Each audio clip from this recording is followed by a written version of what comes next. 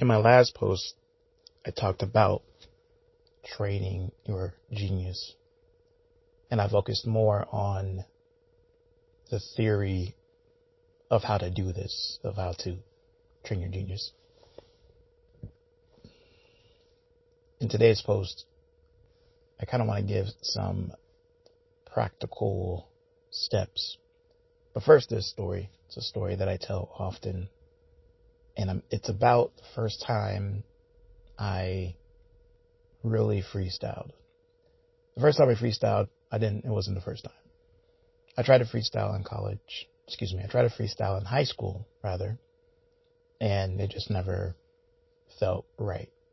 And it was the moment when, after an open mic poetry event, after watching a lot of great poets and people that were inspiring to me share their poetry and their spoken word pieces, after the event, we were outside and still feeling the vibes, started freestyling, and I heard them speak about and freestyle about everything that they were doing poetry about.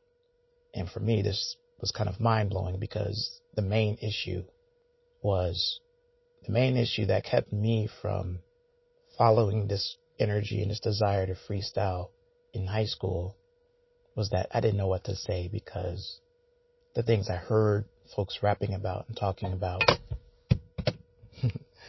the things I heard people rapping about and talking about didn't seem true to me, and I didn't know what I was going to talk about.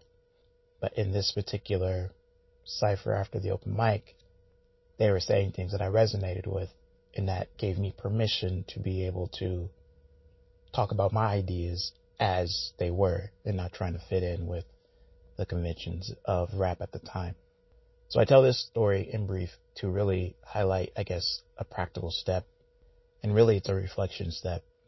It's really what are the limiting beliefs that you have that are preventing you from expressing your creativity, expressing your ideas, expressing your genius. And I think that would be a great first place to start. Because again, genius is this energy.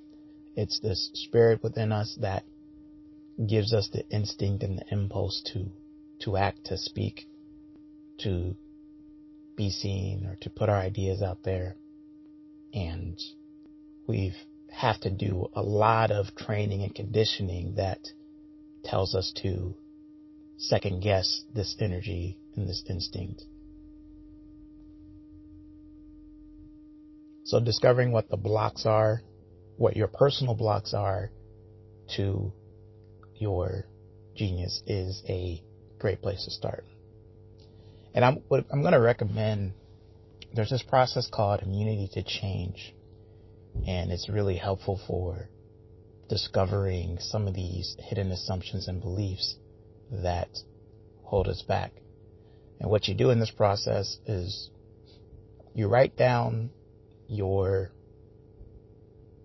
desired goal, the thing that you want to do that no matter how hard you try, you haven't really been able to figure out.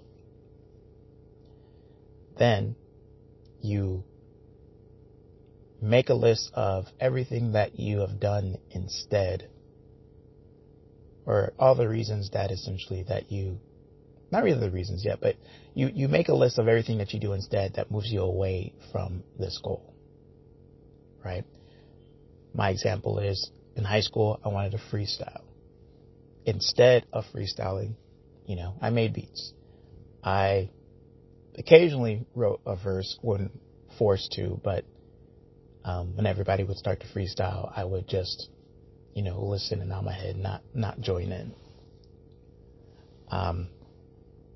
And I can kind of keep going on and keep brainstorming. And then next, you make another list, looking at all the things that you're doing instead of pursuing your goal.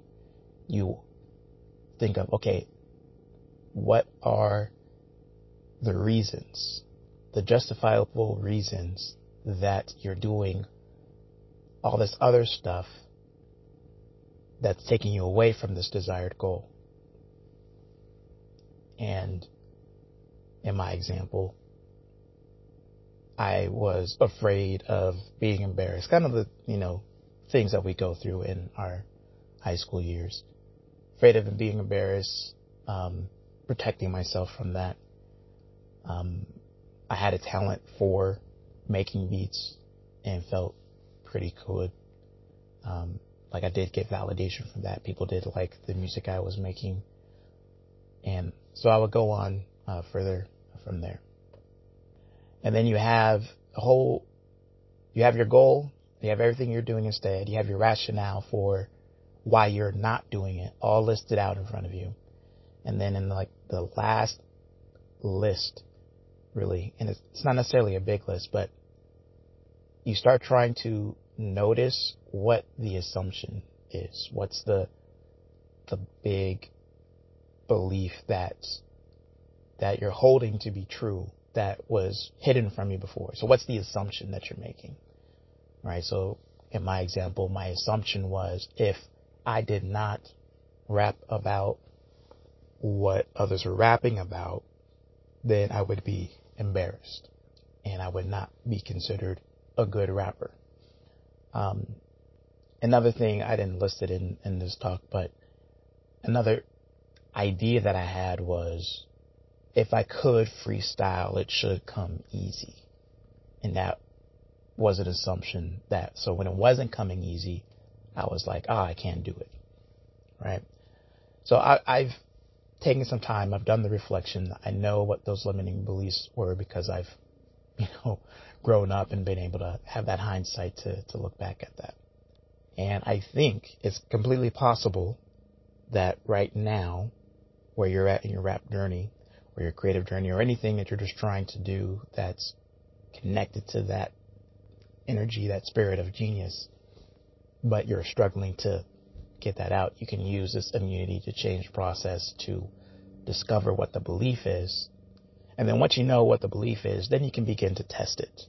You can begin to see what would happen if you did the thing that you're afraid of doing. You risked, in my example, if I risked embarrassment, if I risked talking about the things that I actually wanted to talk about. So hopefully this is helpful to you. And I think there's, this whole idea of genius over doubt and really being able to develop and trust it is a lifelong journey because the energy that wants to preserve and protect you from harm can easily turn into debilitating doubts and fears. And we still need that energy. And there's also this energy that knows that in order for us to grow, thrive, and live at our fullest potential, we need to trust the genius and wisdom that's developing within us. Trust that energy. So with that, as always, genius over doubt. I'll see you in the next one.